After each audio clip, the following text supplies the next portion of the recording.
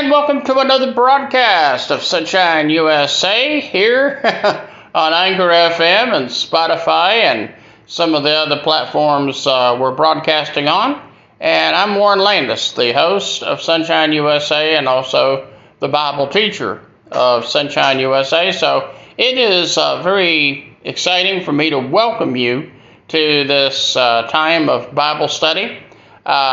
I know some people that make this program a regular part of their listening during the day, and in particular a part of their listening to the Word of God. And it's overall a part of their devotional time and Bible study time each day, and that is such a wonderful thing. One of the things that I want to do for Christians is to give them a greater desire to study God's Word and to get to know God's Word and to put it to use in their everyday life. I tell you, if we had more people not just reading the Word of God, but putting it to use in their everyday life, I'm here to tell you folks, we would see revival. But I think one of the reasons we're not seeing revival today is because we have too many Christians that are not in the Word. And they're not only not in the Word, but they're not obeying the Word. They're not doing what the Word says. So it's no wonder today that so many churches today are dying and are fizzling out because they've got too many Christians that are not getting into the Word of God. We've got pastors that I think are guilty of not always going deep enough in the Word of God. I know some pastors, they say, man, I don't want to get too deep in that Bible doctrine stuff because I'll turn people away. Well, we need to get deep into the doctrines of the Word of God. I mean, how else can we do the Word if we don't know the Word? I remember when I surrendered my life to go into the ministry, and I was a student at New Orleans Baptist Theological Seminary. I know back in that day, myself included, there were many who felt like, well, you know, I don't really need to go to school because I've been going to church all my life. I've been in Sunday school all my life. I've been going to a good church where our pastor preaches the Word and teaches the Word, and I just didn't feel like I needed seminary. But the more I got into seminary, the more I began to realize, hey, this is something that I need. I need to get into the Word more. And the more I studied the Word, the more I got into the Word, the more I realized I didn't know as much about the Word as I thought I did. Amen. So we need to get into the Word of God. Now, on the program today, as you know, we're going through the Bible, verse by verse, chapter by chapter. And today we're coming to Daniel chapter 9. Now, I have to tell you, this is not the easiest chapter of the Word of God to teach. I mean, down through the years, looking at all the different pulpits I've preached at, different churches that I've served, Sunday school lessons I've taught, this chapter right here, Daniel chapter 9, is probably one of the hardest, most difficult chapters I've ever tried to teach. But it's really got some neat stuff here. And we're going to spend basically our entire broadcast today here in Daniel chapter 9. Now, as we get into chapter 9, we're going to see, first of all, that Daniel really loves his people, his countrymen. Daniel knows that his people, the Jews, they have not been faithful. They have, in fact, been very sinful, very wicked. They have worshipped other gods, and this has broken the heart of God. There's not a lot of great things Daniel could say about his people, but yet he loved them anyway, and most of all, he prayed for them. And he didn't just pray for them, he prayed for them earnestly, as we will see in this chapter today.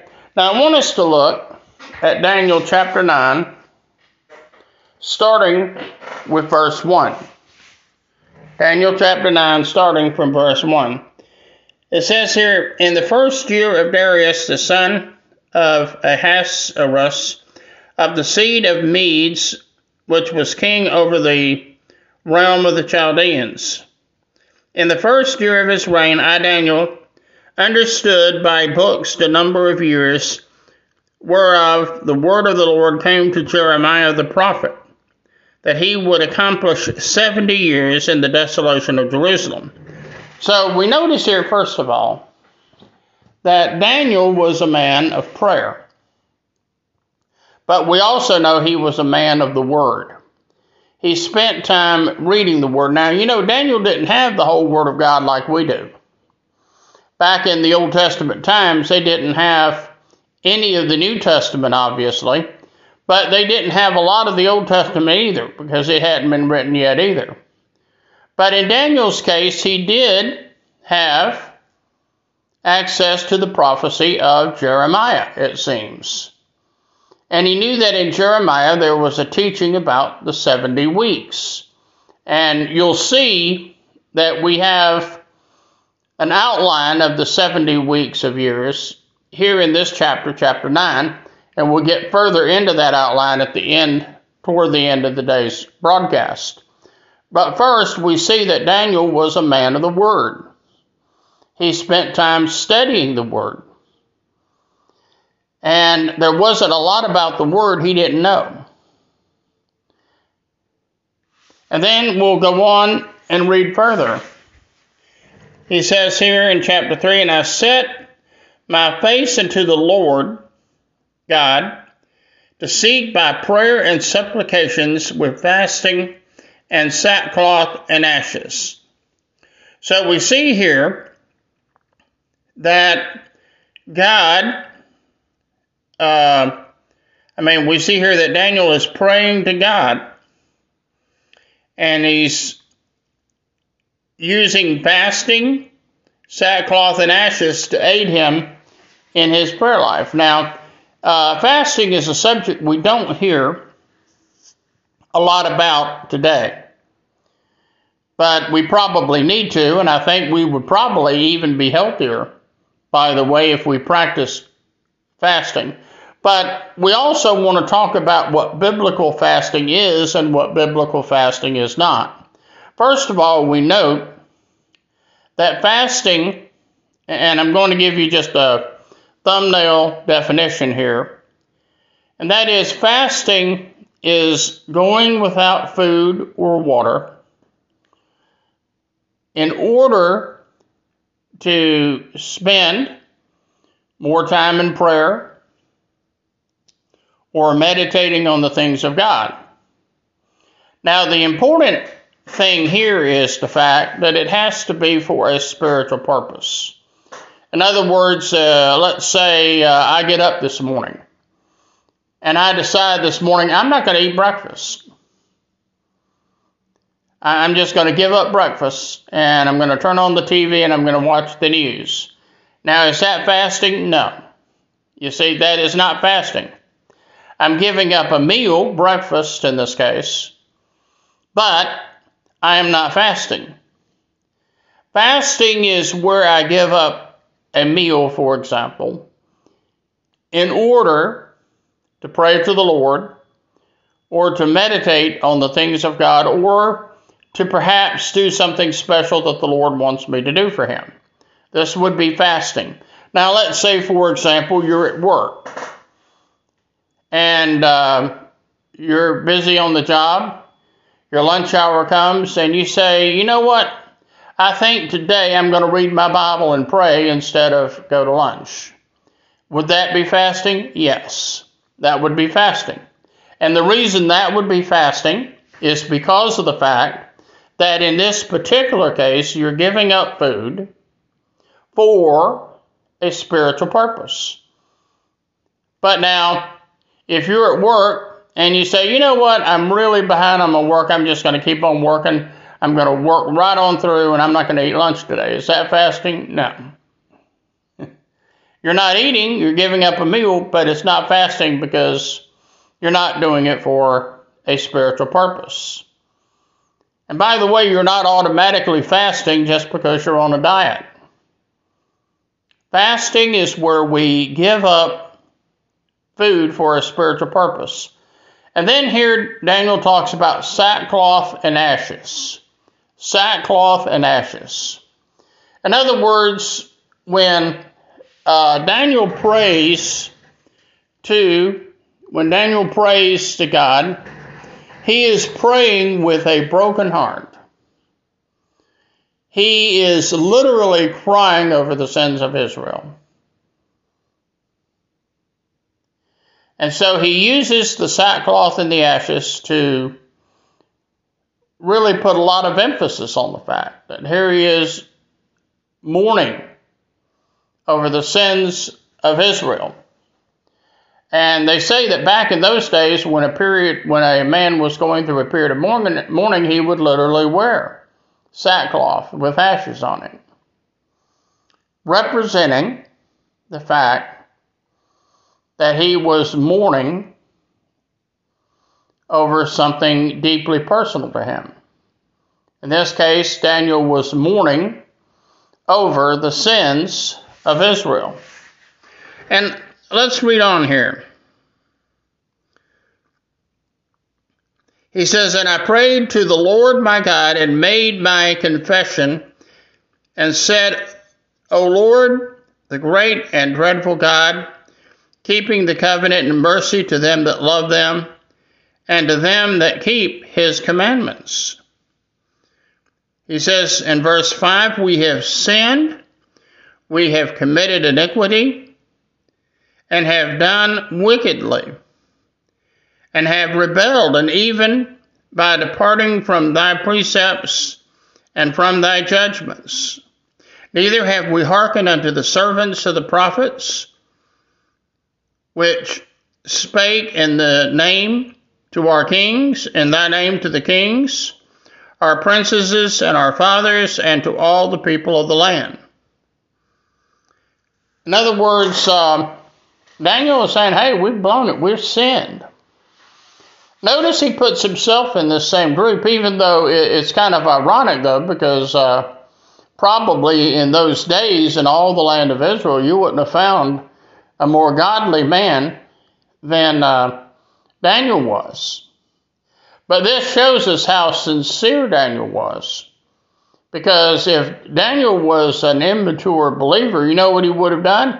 He would have said, you guys, why can't you be like me? Why can't you be godly like me? Why can't you be perfect like me?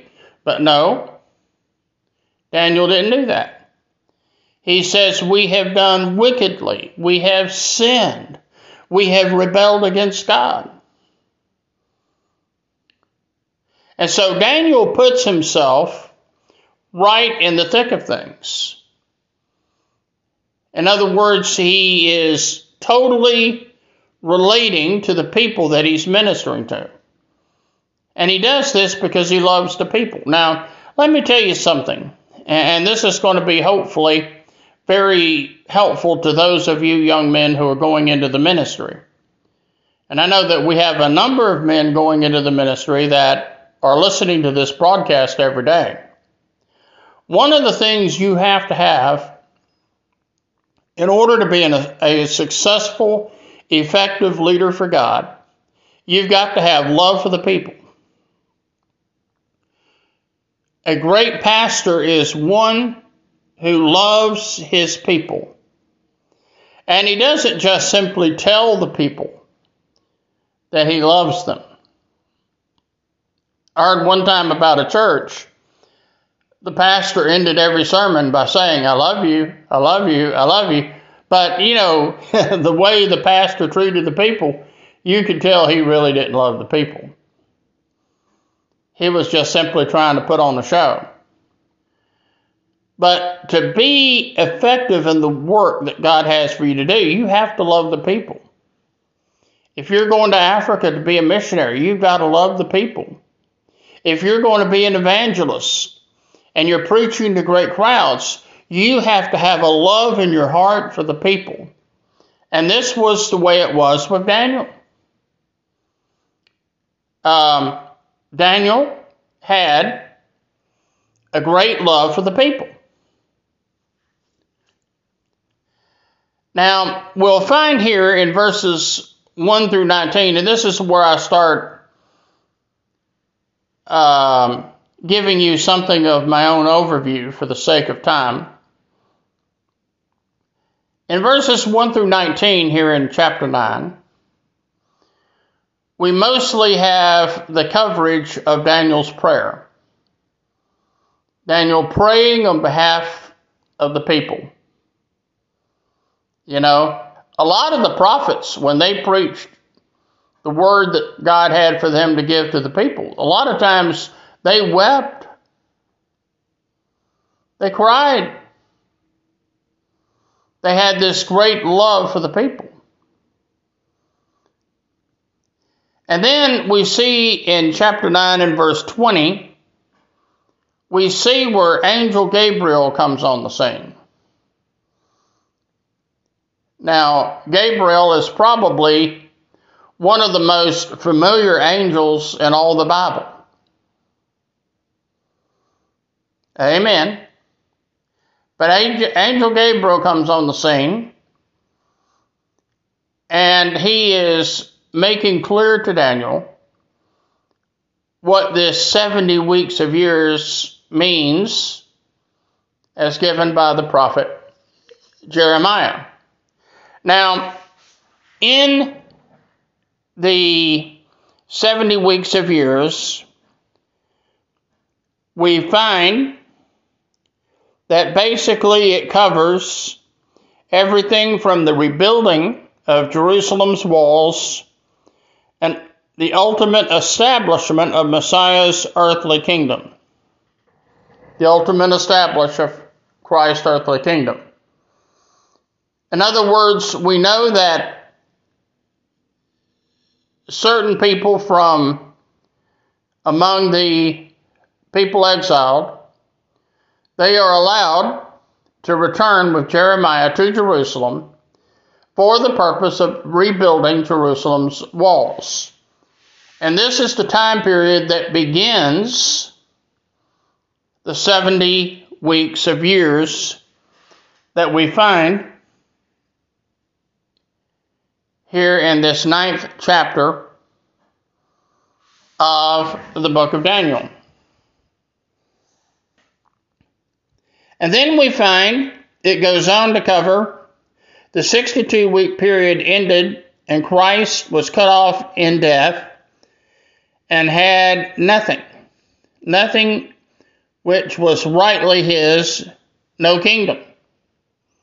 In other words, this period is the time period in which Christ is rejected by Israel. They refuse to accept him as the promised Messiah, and ultimately, of course, he is put on Calvary's cross, where he sheds his blood for your sins and mine. And then we see, as we go further into the 70 weeks, it says here, the final week of 7 years, and I'm reading from Unger's Bible Handbook here. It says the final weeks of 7 years constitutes the climax of Jewish history prior to the establishment of the Messianic kingdom. It is divided into 2 half periods, 3.5 years each.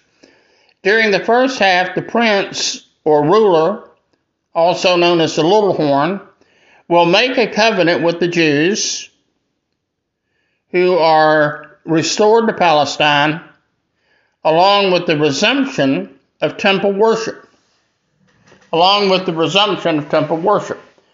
Now this, in general, is a reference to the tribulation period, which will be about 7 years long. Now, I think I mentioned on the last broadcast how the next great big prophetic event mentioned in the Bible is the rapture of the church. And when the rapture of the church happens, whenever that is, we don't know when the rapture is going to happen. We do know that the rapture of the church is something that will happen at any time. It could happen at any time. It could be imminent. Or there again, it could be something that happens 100 years from now. The important thing, of course, is to be ready. Now, following the rapture of the church, and this is where all the Christians of the world are taken up out of the world, and they are caught up to meet the Lord in the air. And so we as Christians will not be here during this tribulation period that makes up the final stage of the 70 weeks of years. That's why I told someone the other day, I said, I'm not really 100% eager to learn everything I can about the tribulation period because I'm not going to be here. And I believe that if you're a Christian, guess what? You're not going to be here either. Amen. We're going to be in heaven. Amen. Praise the Lord. But during that 7 years of tribulation, during the first 3.5 years, it'll be relatively peaceful. This little horn, also known as the Antichrist, comes on the scene, and he makes peace with the Jews by allowing them to worship God in their temple, the way in which they were accustomed. But about halfway through the tribulation period, which would be about 3.5 years, the Antichrist reneges on his promise. Typical politician. They know how to make great promises and then they go back on what they've said. And that will usher in the second 3.5 years of the tribulation period, which will be a time period in which all hell breaks loose. And ultimately, at the end of that time period, all the nations that are against God and all the nations that are against Israel will be soundly defeated. They will be permanently, once for all, defeated. And Christ will come back with us, the saints, and he will set up his millennial kingdom on this earth. A period of time also known as the millennial period. And it'll be a time period where Christ establishes his kingdom. Christ will in fact rule from David's throne in Jerusalem. And all the nations of the earth that have survived will have Christ as an earthly king ruling over all the earth for 1,000 years. And by the way, Satan will be chained up during this time. He won't be able to deceive men anymore, or women, or teenagers. And so we see that there's actually a great deal of time here involved in this 70 weeks of years. Like I say, it goes all the way from the time that the Jews are still in captivity to the time that Christ will ultimately set up his kingdom upon the earth. Now, as I mentioned at the beginning of today's program, this is a very hard chapter to teach. It is by no means an easy chapter to teach. And that's because it is prophetic, of course, and prophecy in general is sometimes very difficult to understand. And bearing in mind, these prophets, they were seeing things that they didn't know how to describe. You know, for example, if Daniel saw a flat screen TV, I don't think he knew what that was. It looked kind of mysterious to him, and he didn't have a word in the language of his day to describe it. So he has to do it as best he can. Now, you also have to understand that back in biblical times, they didn't have all the freedom that you and I have today. And so, therefore, a lot of the prophets, when they wrote cryptically. Look at John, for example, who was exiled to Patmos in the book of Revelation. John uses a lot of symbolism in the book of Revelation. Why is this? Well, among other reasons, John wants only the intended readers to be able to understand what he's saying. In other words, if the authorities in Rome read about what John wrote, they don't want them to be alarmed. He doesn't want them to be alarmed. So he wrote cryptically. I am told that in China, for example, we have many great Christian churches that meet underground. Now, in this case, they meet underground not because they're ashamed of Christ or they're afraid to take a public stand for Christ. It's because what they're doing is illegal in China. They can't legally worship God the way they want to. Now, China, I understand, does have some, quote, public churches, and pastors there, they have to submit a sermon to the Chinese leaders who have the authority to approve or disapprove of what they've wrote. But that's not real freedom. And so the real church, they meet underground. And of course, they understand there's great danger here. Now, for an outside preacher that comes in to lead these services, they are sent back to the country they came from. In other words, they are deported in many cases. Now, in some cases, they might be locked up in prison, but basically they're deported. But now for Chinese nationals that are caught going to these services, they could be sent off to prison camps. There's a great price to be paid if they get caught. Now, by the way, I wouldn't be surprised if that kind of thing one day comes to America. Even during this pandemic over the last 2 years, we have many churches here in the United States that have been told by different governors, you can't meet in person. You can meet online only. And by the way, we don't want you singing. You see, I see a day coming when we will see persecution in this country, the likes of which we've never seen before. Now, the good thing is, it's going to separate the wheat from the chaff. In other words, it's going to separate those who are truly Christians and those who are not. So, I would say that's the good thing that will come out of it. Now, let me say one thing very clearly here. The devil will never succeed in destroying the church. You know why? Because Jesus said, the gates of hell shall not prevail. The gates of hell shall not prevail. Jesus promised that. Jesus told us that. And God's going to be true to his word. The devil will never succeed in snuffing out the church. But that's not going to keep him from trying. And the devil is already trying really hard to do that right now in many countries around the world.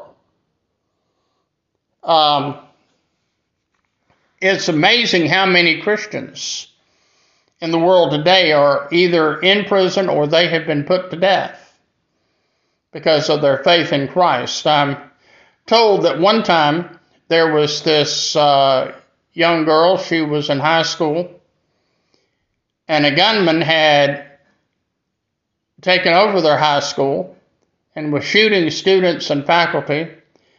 And the gunman came up to this teenage girl who was a very dedicated Christian, and he said, either denounce Christ or I will blow your head off. She would not denounce Christ, and she was killed. Now, when I heard that story on the news media, I said to myself, I hope that I have that kind of blood in my veins. I hope that I'm willing to take a stand for Christ to the extent that I would be willing to die for Christ if it came down to that.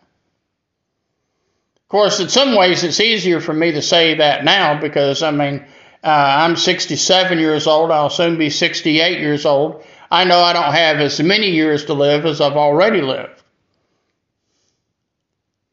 So, I mean, it's not too much longer before I go to heaven, no matter what. But I hope I would be willing to take a stand for Christ, even if it meant I had to die for that stand. Amen.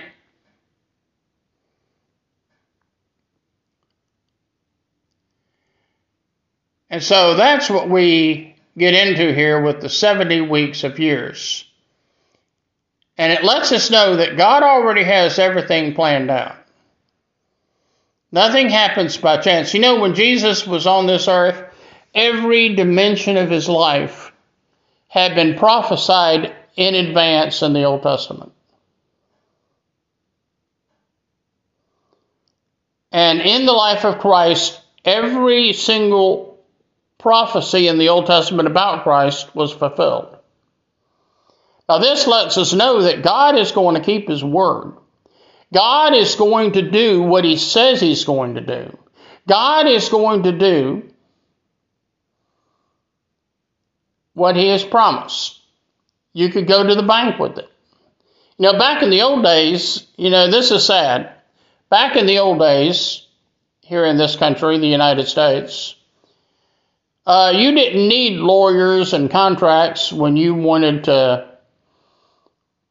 do a business deal or you wanted to buy a house or anything like that. You simply shook hands. Your word was your bond. But nowadays, you know, whether you're buying a house or renting an apartment even,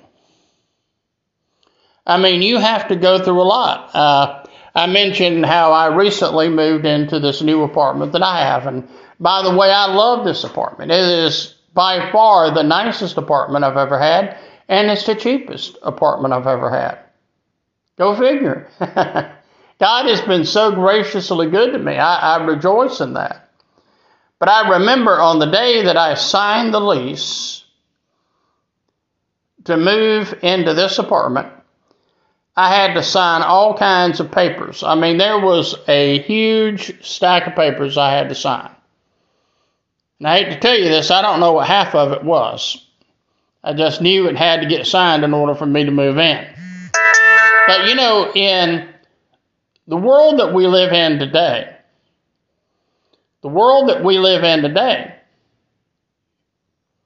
you have to do that.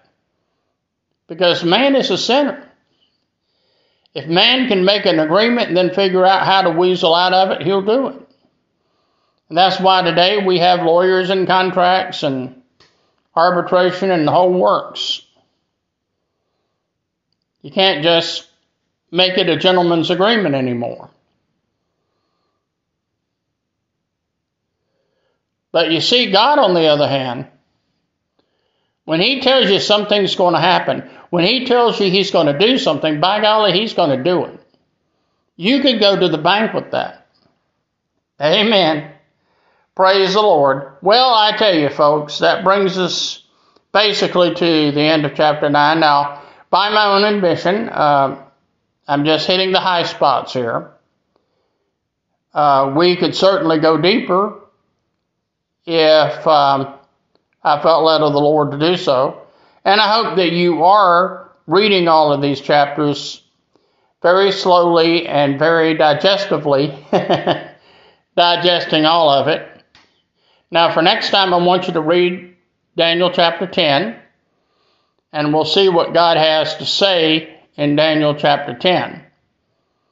And I note that there's 12 books in Daniel, so starting with the next broadcast, we may conceivably cover more than one chapter. So if you also want to go ahead and read chapter 11 and chapter 12, that would be great. That would be a very good thing to do. Don't be surprised if I come here next time and I decide to give you just a brief outline of Daniel chapters 10, 11, and 12. It could happen. It's all according to whatever I feel led of the Lord to do. Okay? Okay. But don't worry, we got plenty more books in the Old Testament to go through, and then we got the New Testament. So we're going to be here a while. And then when we get it all finished, we'll start over again. If I'm still here. I'm getting to that age now. I say, I may not live long enough to do it, and you may not live long enough to hear it if I do. Amen. Praise the Lord. Well, if you would like to submit a Bible study question, if you have a prayer request, I would love to hear from you. The email that we have for prayer requests is warrenlandis@yahoo.com and also warrenlandis@gmail.com. I've actually got 2 emails. And you could contact me at either one, and I'll be glad to hear your Bible study questions and read your prayer request. And if you give me permission to, I'll be glad to share your prayer request with our unsaved, our unnumbered audience. That's what I'm trying to say. The devil's trying to trip me up here. But I'll be glad to share your prayer requests with our unnumbered radio audience. And I don't know about you, but I would take great comfort knowing that Christians around the world are praying for me and are going to the Lord about any problem I have. Now, if you want to contact me the old-fashioned way, that's the snail mail way, you can do so by contacting me at Warren Landis, 80 Thruston Street, that's Thruston, Thruston Street, apartment 8510, Greenville, South Carolina, 29605. That's Warren Landis, 80 Thruston Street, apartment 8510, Greenville, South Carolina, 29605. And before you seal the envelope, you might want to pray and see if the Lord would have you send a financial contribution to this ministry to help out with the work that we're doing. I would love for this to be a year that we expand this ministry in a number of ways. But in order to do that, then I need financial support from you. Now, I tried to do my part because I don't receive a salary for doing this broadcast. I do this broadcast as a volunteer.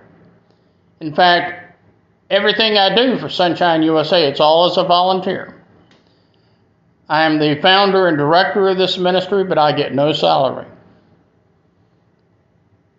Because I want all the money that comes in to be very wisely and very efficiently used for the Lord. And by the way, I never ask people to give money to this ministry instead of their local church. Whatever church you are a member of, that church comes first. You financially support that church first, and then whatever you have left over, you can perhaps feel led of the Lord to give to this ministry. But I don't want any pastor to be able to write to me and say, Warren, you're taking money away from my church. No, that's not true. Because I always tell people to, first of all, make sure you're financially supporting your church, and then, if you're able to, you can give money to this ministry.